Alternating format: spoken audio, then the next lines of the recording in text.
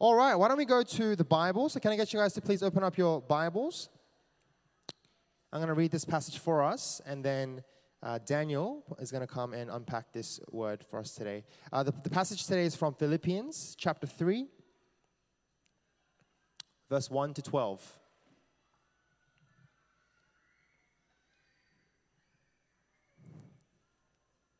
Philippians chapter 3, verse 1 to 12. I'll read this for us, and I'll be reading from the ESV Bible. It's a reminder as we read this together that this is the Word of God. Paul writes, "Finally, my brothers, rejoice in the Lord. To write the same things to you is no trouble to me and is safe for you. Look out for the dogs. Look out for the evildoers. Look out for those who mutilate the flesh, for we are the circumcision, who worship by the Spirit of God, and glory in Christ Jesus, and put no confidence in the flesh. Though I myself have reason for confidence in the flesh also. If anyone else thinks he has reason for confidence in the flesh, I have more. Circumcised on the 8th day of the people of Israel, of the tribe of Benjamin, a Hebrew of Hebrews, as to the law a Pharisee, as to zeal a persecutor of the church, as to righteousness under the law blameless." Verse 7, "But whatever gain I had, I counted as loss for the sake of Christ. Indeed, I count everything as loss because of the surpassing worth of knowing Christ Jesus my Lord. For his sake, I have suffered the loss of all things and count them as rubbish, in order that I may gain Christ and be found in him, not having a righteousness of my own that comes from the law, but that which comes through faith in Christ, the righteousness from God that depends on faith, that I may know him and the power of his resurrection, and may share his sufferings, becoming like him in his death, that by any means possible I may attain the resurrection from the dead. Not that I have already attained this or am already perfect, but I press on to make it my own, because Christ Jesus has made me his own." Amen. Thanks, Peter. Good morning, everyone. It's always great to stand before you guys here and preach God's word. It's a joy and privilege to do so. See some new faces, some returning old faces. Just a special shout out to Harry and Charlie, and my work friends. Don't want to embarrass them, but thanks for coming to church. Harry promised me about 2-3 years ago that he will come visit my church, and you fulfilled your promise, brother. All right, let's jump into God's word. I do apologize, we don't have slides for today. I guess that's another sort of challenge to you to lean in and pay attention to what God has to say for us all. A little bit about myself. I've been a Christian for almost 12 years now. And ever since my conversion 12 years ago, I think even more so, I felt this recently, I've always had this sense that there was kind of like a disconnect between my own personal lived faith and the faith I read about in this Bible here. Don't get me wrong, I'm a genuine Christian, I believe. I genuinely believe in Jesus. I love Jesus. I genuinely believe that he died in my place for my sake, for my sin. And because of that, by faith, I have new life. It's good. But for some reason, maybe you're in the same boat, but when I read the Bible and what I read of people in the Bible who were at times just as flawed and imperfect as us, and yet somehow have a completely radical and different lived out experience when it comes to their faith, I don't know, there's just something wrong there. I feel it. When I read about Abraham, how he heard God and he followed God and left everything behind. When I read about Job, how he suffered the loss of everything. Everything was taken away from him. And through all the ups and downs of processing that, at the end, he still praises God. I think my personal favorite is when I read the book of Psalms, particularly when I read the prayers of King David. I don't know, I get this weird sense of this angst-filled, almost schizophrenic, spiritually schizophrenic kind of guy who's on the one hand saying, "I love you, Lord," and then it's "I don't love you enough. Where are you, God? But you're here." It's kind of it's weird. It's riveting, but weird at the same time. I read that and I'm I don't necessarily feel that kind of spiritual angst. I could keep on going. Those are just three characters that popped into mind as I was preparing this talk. But sort of, I guess the examples in the Bible, when I read them, they are inspirational in one sense, but at the same time, they seem also a little bit unrelatable to me. Ever since my conversion, a question has always lingered at the back of my mind, and it's this one. Why does my faith seem so mundane, so ordinary, so settled compared to what I see in the Bible? I think recently, early last year and continuing on into the year 2022, this question came up to me more than before. And I think maybe it's because I've been a Christian for a while. Maybe it bothers me now more because maybe you're in the same boat as me. You've been a Christian for a long time, and you know what I mean. You've become kind of settled in your faith. You become settled. I used to do this when I was new, when I was a new Christian, when I was a younger Christian. I used to be like this, but not anymore. I remember when I first came to the Lord as a university student. I remember I thought I could change the world for Jesus. I remember feeling a genuine, passionate kind of certainty that following Jesus was absolutely the most important thing I could do with this life. And if I'm honest, in the early days of my Christian faith, I'd go to church and I would see older people who attended church regularly, and I'd see them and I would kind of feel this sense of frustration that they didn't kind of vibe with me in the same way when it came to our faith. I'd sometimes even see them as old and bitter and jaded people, and I'd say to myself, oh, I'll never be like that when I'm older. And here I am over 10 years later and becoming the very thing that my 20-year-old self would be frustrated at. See, I guess the point of me sharing that with you is it really a natural, inevitable outcome of every Christian? That the longer you stay a Christian, the more settled we get? Is it inevitable that as believers, we slip further and further into this kind of resigned mediocrity, where God is a pleasant afterthought among all the other thoughts that we think about throughout the week? Or are we missing something? I think the first thing we need to do together is to dive deeper into understanding this problem we're talking about. I think even the most unenthusiastic Christian, by simple virtue of attending church, that's you guys now, we grow, don't we? You come to church, you sing some songs, you hear the Bible preached, you hear, some might hear a bit more than others, but at least we hear something. And we leave learning something, if not consciously, then perhaps even subconsciously.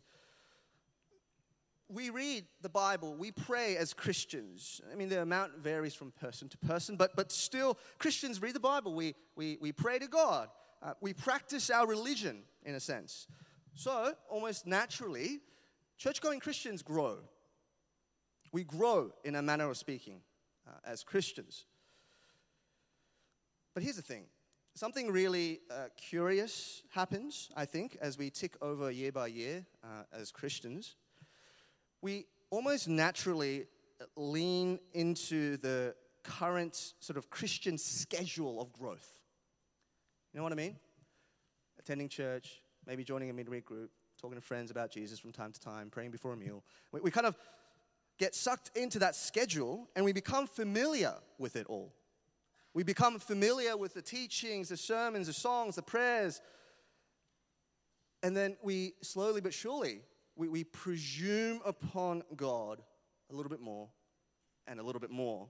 And the more familiar we get with something, the more unsurprised and unexcited we tend to get by it. Isn't that the natural state of the human heart and the human mind? Think of your first day at your job. Your first day at your job, it's nerve-wracking. You don't know what to expect. It's mixed in with excitement, isn't it? And a little bit of fear. And after the day, every part of the day you can recall. But if you've been at the same job, slogging away at the day-to-day tasks that your job demands of you, the excitement and fear becomes lesser and lesser, doesn't it? We become more comfortable. And before you know it, you might even feel a little bit jaded. You kind of resigned to the fact that you're just another cog in the corporate machine, if you will.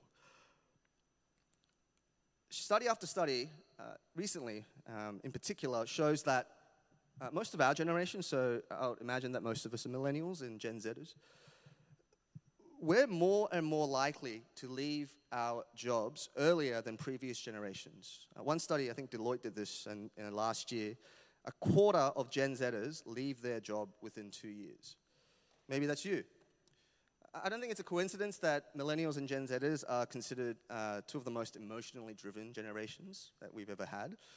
But in any case, we have been taught and we grew up told to pursue that which we love, to do what you love, pursue your passion above everything else. I guess my point is, just as many of us fall into a sense of, mediocrity and a sort of resigned contentment at work, is it not then possible that our outlook on our faith is also being lived like this? See, the longer we remain a Christian, the more familiar we get with being a Christian. And the more familiar we get with it, the more we get bored. The more we get less and less surprised by this God that we say made us and rules us. And I think there's also another, personally for me, a deeply worrying trend. And I noticed this in me a lot. The more and more we learn, the more and more we think we know. You guys with me on that? The more and more we learn, the more and more we think we know. And sometimes we think we know enough. Haven't we all been there? We hear a sermon on a particular topic, maybe. And if you've been a Christian for a while, you've probably heard it all. And you've heard this one before. Sure, maybe it was a couple of years back and I haven't really applied it and I don't remember what the passage was, but it's familiar to me. But I've heard it. And what's the temptation there? Well, the temptation is to just sit there, close your ears, and twiddle your thumbs and wait for the service to end. We've all been there, right? I've heard this before. I know this before. And the reason why I say that this has been personally a challenge for me is because, I've studied the Bible professionally, so to speak. I've gone to Bible college. I've done 7 years of education. I've studied Greek and Hebrew. I don't remember any of it, but I studied it. And I've taken theology classes, philosophy classes. I've read books and books about, prayer and spirituality, worldview, yada, yada, yada. And do you know what my heart tends to do in that kind of moment of puffed up pride? It can close itself off from God entirely. I've subconsciously convinced myself that there is no more to learn. Almost ironically, I say I know a lot about God, but by closing my heart off from God, that actually reveals how little I know of God. Yeah? Think about it. How is it even thinkable that God, the all-consuming fire, who knows me infinitely better than I know myself, whose wisdom and knowledge are unsearchable, is something I know enough about? Paul, the Apostle Paul, who wrote our passage, wrote another letter to a church in the city of Corinth. In the first letter, he says this. He kind of touches on this. Maybe you're familiar with this passage. He says, all of us possess knowledge, and this knowledge puffs up, but love builds up. We know up to that point. But then the very next verse, he says, if anyone imagines that he knows something, he does not yet know as he ought to know. I honestly didn't even know that was in the passage before I researched it this week. Let me read it again. If anyone imagines that he knows something, he does not yet know as he ought to know. We will do well in considering this warning, especially as we enter into 2023, as we, as Christians, gain another year. We're talking, of course, about pride, but pride is a curious thing.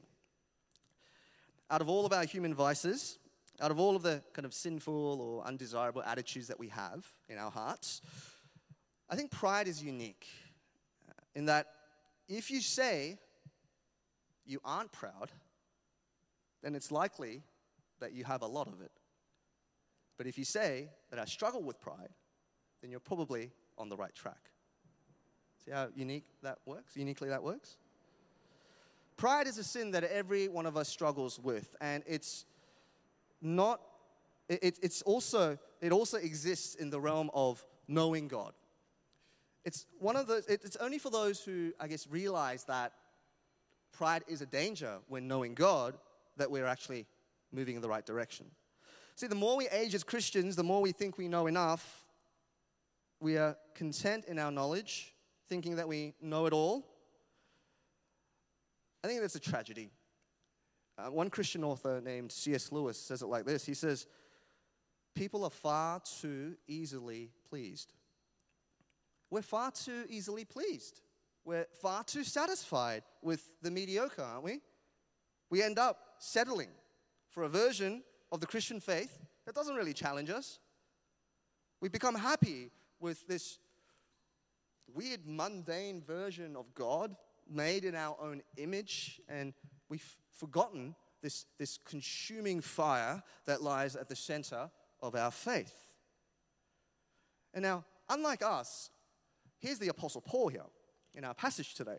Here's a guy who got it.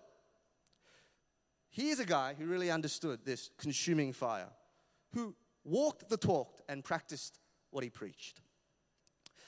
I think out of all the Bible characters, all of the men and women who seem to have their hearts set on fire for the things of God, I think the Apostle Paul is probably, if it was a race, I think the Apostle Paul was among the closest you'll get to the finish line. He is the closest that you'll get to a perfect faith, other than, of course, Jesus. We're looking at a passage here, verses 3 to 6. Let me read it out.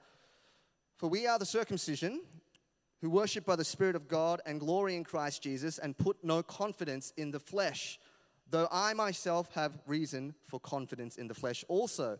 If anyone else thinks he has reason for confidence in the flesh, I have more. Circumcised on the 8th day, of the people of Israel, of the tribe of Benjamin, a Hebrew of Hebrews, as to the law, a Pharisee, as to zeal, a persecutor of the church, as to righteousness under the law, blameless. Now, what are we focusing on? There's a lot here. I don't have time to unpack it all, but let me focus on that phrase, confidence in the flesh.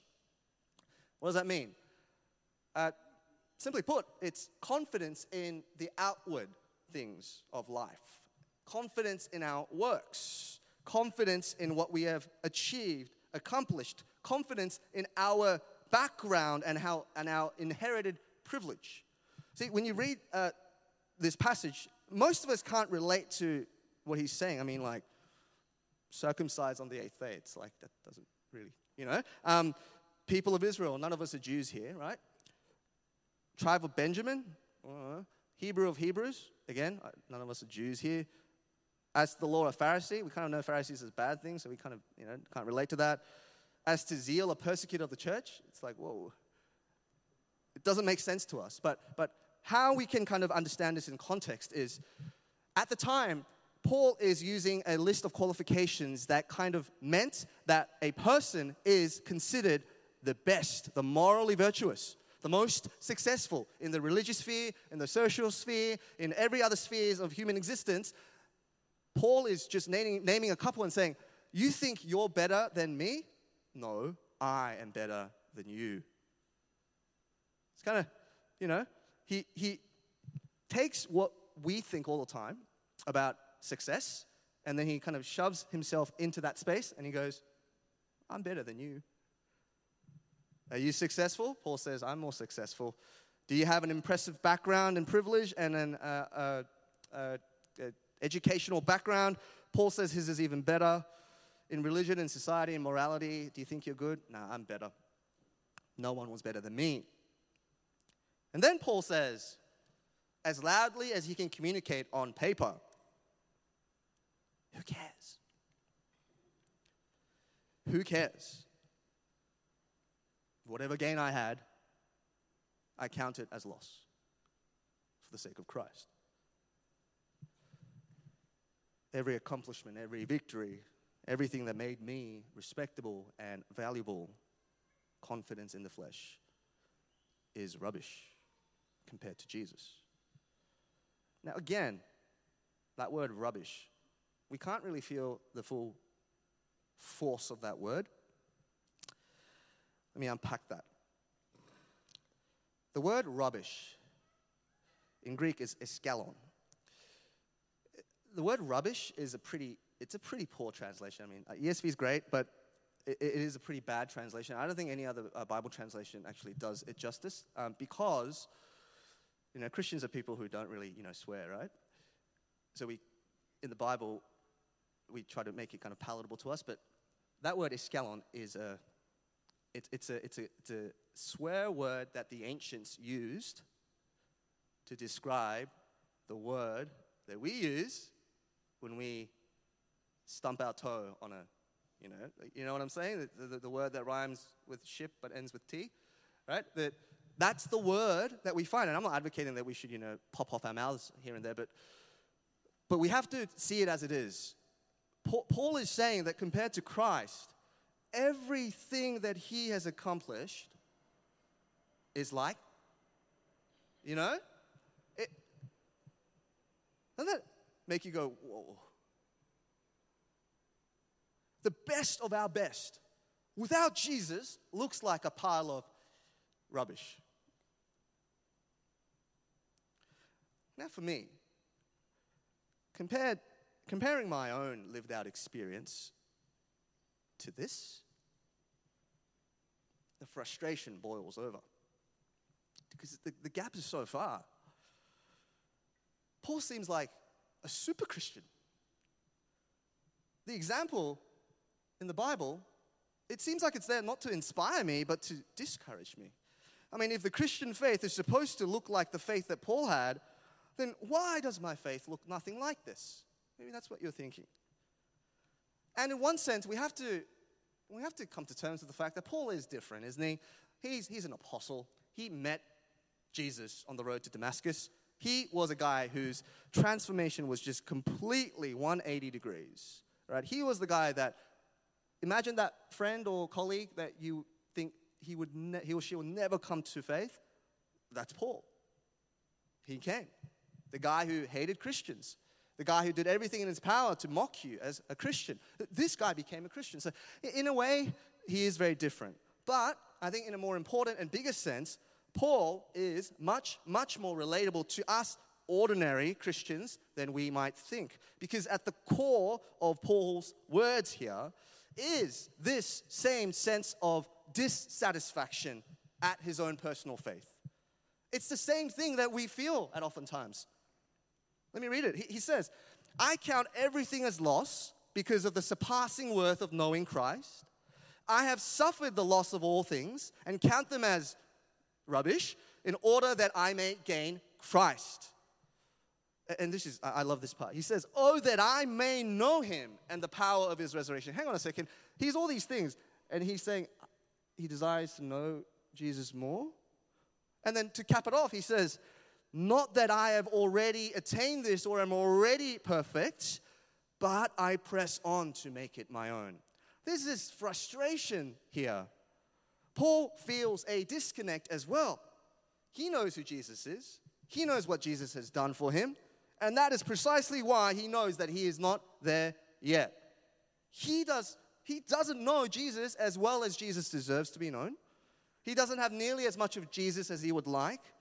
He's still far, far, far from being completely and wholeheartedly devoted to Jesus. Jesus is infinite. Every single day, there is more of him to be had. This is what the Apostle Paul got. Now, back to me. How foolish is it of me then, for having followed Jesus for only 12 years, to become bored and content with what I already know of him? How foolish is it of me to be satisfied with the blessings of yesterday when there is an eternity of blessings to be had and gained in Jesus? That's what Paul got. Jesus is infinitely better than every single little thing in our life. Everything that distracts us away from Jesus. Every pursuit we believe will enrich and better our lives. Compared to Jesus, they are nothing. There is a disconnect that Paul feels, but unlike so many of us, he takes this disconnect and pushes into it. He lets himself feel the angst. He feels the frustration, the desire, rather than what we sometimes do, which is to settle. The invitation that sits at the core of our passage is an invitation to want. It's an invitation to become dissatisfied. When I read about how the Apostle Paul, even the Apostle Paul, says that he hasn't arrived at the point of being content with his faith, I don't know, it just gives me a bit of faith, a bit of hope and faith. Because I'm not there either. 12 years of following Jesus. And I've just scratched the surface of what Jesus has in store for me. How can I then be okay with the lessons of yesterday? How can I be okay with the experiences of the past? Are you with me on this? For all those who are with me, who also know what I'm talking about, who feel that disconnect, who have encountered that all too common sense of unholy contentment and satisfied pride, God invites us this year, 2023, to dig deeper, to go further, to follow Jesus more. As I said before, I'll say it like this: the well that is Jesus never runs dry. It has no bottom. It is inexhaustible. It is deeper in joy, in hope, in love, in glory than any other thing that we could find in this world. And there's a promise in the book of Jeremiah and in the book of James that has held me and fastened me to the ground for a long time, and I'll share this with you. It's a promise that I've held on to, and it's this: if we draw near to God, God promises that he will draw near to us. That's James, book of James. In Jeremiah we read, you will seek him and you will find him if you seek him with all your heart. Isn't that beautiful, those two promises? If we give it our all and gun it for Jesus, he's not going to disappoint. It's basically my version of those two Bible passages. He's not going to disappoint. If only we would give it our all. Speaking of giving it our all, we need to, brothers and sisters, embrace the angst rather than settle for what we have. I think the secret, at least a part of that secret, to why the Bible characters seemed so close to God is that, unlike so many of us, they didn't lock their emotional angst for God away in some deep, dark part of their hearts, as we so often do.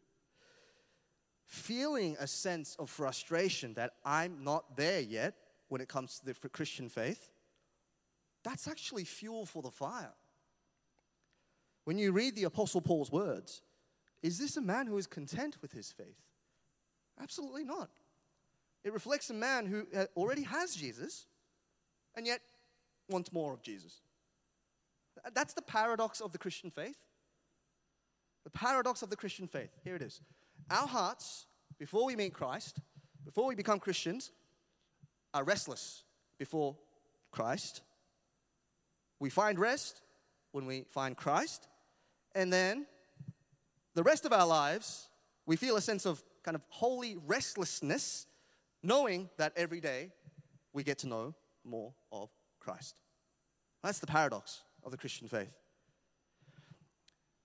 In a very, very, very, very, very, very, very small way, it's like the hobby that you love and enjoy, whether it's golf or basketball, or for me it's playing my PlayStation, or whatever it could be, or however trivial it might sound. Why do we have hobbies?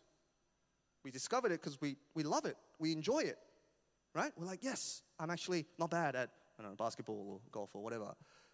And then you love doing it. Become passionate about it, etc., etc. You found it, you like it. Do you just do it once? No. You find opportunities to do it again. You find every opportunity sometimes to do it again. Sometimes, some of us make very big sacrifices to do the things that we love to do. And speaking of sacrifice, the Apostle Paul says that compared to knowing Jesus more, everything else is worthless. He is more than willing to give things up if giving it up means getting Jesus. Like our hobbies sometimes for some of us. See, a deep and genuine faith calls us to lay aside the distractions of our lives that draw our attention away from what really matters most. And I kind of grappled with my head to kind of think of how to package this nicely, but I don't think there's a way around this. So I'm just going to say it as it is. Part of the reason why Paul seems so consumed with Jesus, part of the reason why Paul seems so devoted to Jesus is because he's paid a big price for Jesus. We know that feeling, right? We spend a large amount of money to buy something. We treasure it a little bit more. We take care of it a little bit more. That's what Paul is saying here. There is a kind of ambition. Don't you kind of hear it? There's a kind of ambition that we feel from Paul's words. His goal is clear. What is it? To know Jesus more. And he sacrifices a lot of things, but those sacrifices seem very, very small to someone whose ambition drives them. Let me kind of put it this way. Some of us know what I'm talking about. Some of us who are ambitious, and I know a lot of you guys are. You're driven by ambition. You were driven by ambition to be where you are at in your job, for example. Maybe it's your ambition right now to the younger brothers and sisters in our congregation. Maybe it is your ambition that is driving you to the top of whatever profession that you kind of want to be in the future. Think of that ambitious person. An ambitious person is willing to lay aside many things, not necessarily because those things are bad for them, but because it gets in their way. Christians need this kind of ambition. Not for our careers, but for our Christ. A Pauline ambition, if you will. To be ambitious about our faith and love for Jesus, to keep pressing forward, to make it my own. Because why? Jesus Christ has made me his own. Brothers and sisters, if you are in the same boat as me, if you're with me on this, if you've aged another year as a Christian and you're kind of a little bit sick and tired of being too content in your faith, if there is a mundane sort of ordinariness about your faith and you don't want that anymore, then this invitation is God's call to you. Dig deeper, embrace the angst, get ambitious for Jesus. I think often we think that faith is at risk when life takes a turn for the worst. Have you thought of it like that? I can love Jesus when life is good. Hard to love Jesus when life is bad. when suffering is around the corner, when hardships occur, when things happen in my life that I cannot explain. But when I read the scriptures, that's not the case. That's not the case. The truth of the matter is, faith is most at risk when the mundane starts to set in. When the extraordinary God of the universe seems a little bit more ordinary than before. When the life-changing gospel, the good news of Jesus, seems to just bore me. We need to jump out of that boredom, brothers and sisters. Get up. Run. Run hard after Jesus with me, because there's nothing more important to prioritize on your list of New Year resolutions than this. When I was told by Paul that I would be preaching a standalone sermon for the second Sunday of the year, my initial thoughts were to do something kind of habit-related. I've done that before, New Year's resolutions. Why not? Something about, reading the Bible more, or praying more, or loving more, something like that, right? And these things are not bad. They're actually essential. But as I thought about it a little bit more, as I kind of did some self-reflection, I realized that preaching about the Bible and preaching about prayer, all that kind of stuff, they're good things, but they're not necessarily going to motivate demotivated people to do what needs to be done, isn't it? It isn't going to convince a, contented and coasting Christian to pick up their slack and get the ball rolling, so to speak. It's not gonna. Because, you know why? Well, the issue isn't, like I said way before, it's not that we don't know. It's not the head that's the issue. It's the heart. We know reading the Bible is important and prayer is important, but why don't we do any of those things as much as we know we should? Because of the problem. We've become too familiar with our faith, too proud to see that there is so much more of God to know and experience. This sermon isn't a call to do anything, guys. It's not a call to do anything. It's a call to feel something. It's a call to feel. It's not a call to learn. It's a call to lean in. God never calls any of his children to a mediocre, contented, ordinary kind of faith. Nowhere in Scripture do I find that. Let me finish it off with this. The very people that God chose in the Old Testament, that people group, what are they called in the Bible? Israel, yeah? You know what Israel means in the Hebrew? It means to wrestle and struggle and contend with God. I think that's a really nice way to understand our faith. We are the people of God, the people of Israel, bought by the blood of Christ, and now we struggle with God. We wrestle with God. We contend with God. We struggle. That's the Christian faith. And struggling and wrestling isn't done with the, carefree and cavalier kind of attitude, is it? It's emotion-filled. It's energy draining. But the point is, we need to keep fighting for our faith. I think for me, being a Christian for 12 years, somewhere along the way, I had forgotten this. I'd forgotten what it felt like to wrestle with God, to struggle and fight, to be near him, draw near to him. I've become comfortable in my maturity, and ironically, I've exposed my immaturity. Is this you as well? Have you been a Christian for a while now and just kind of floated into a state of ordinariness that the God of the universe doesn't seem to surprise you or interest you all that much anymore? Another year has gone, my friends. 2022 is over. Another year has come. And all of us as Christians have aged another year. So how different will this year look like for you? Are you expecting it to be very much the same thing? Peppered in with ordinary Sunday attendance and half-baked attempts to fix small things in your life? Or will you make a change with me and feel? Not in doing, but in feeling. To say with our hearts that I will not be content with being content anymore. let's spend some time praying. Just close your eyes with me and just spend some time reflecting on, I guess, what was said.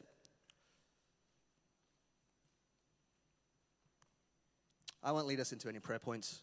I'm just going to leave the mic here and give you some space to do business with the Lord in prayer. Give you about a minute or two. Just feeling that disconnect. Confessing to God, I need you more. And like Paul said, there's nothing that is more important in this life than knowing Jesus, being more like Jesus, and living for Jesus. So yeah, do some business with God, my friends.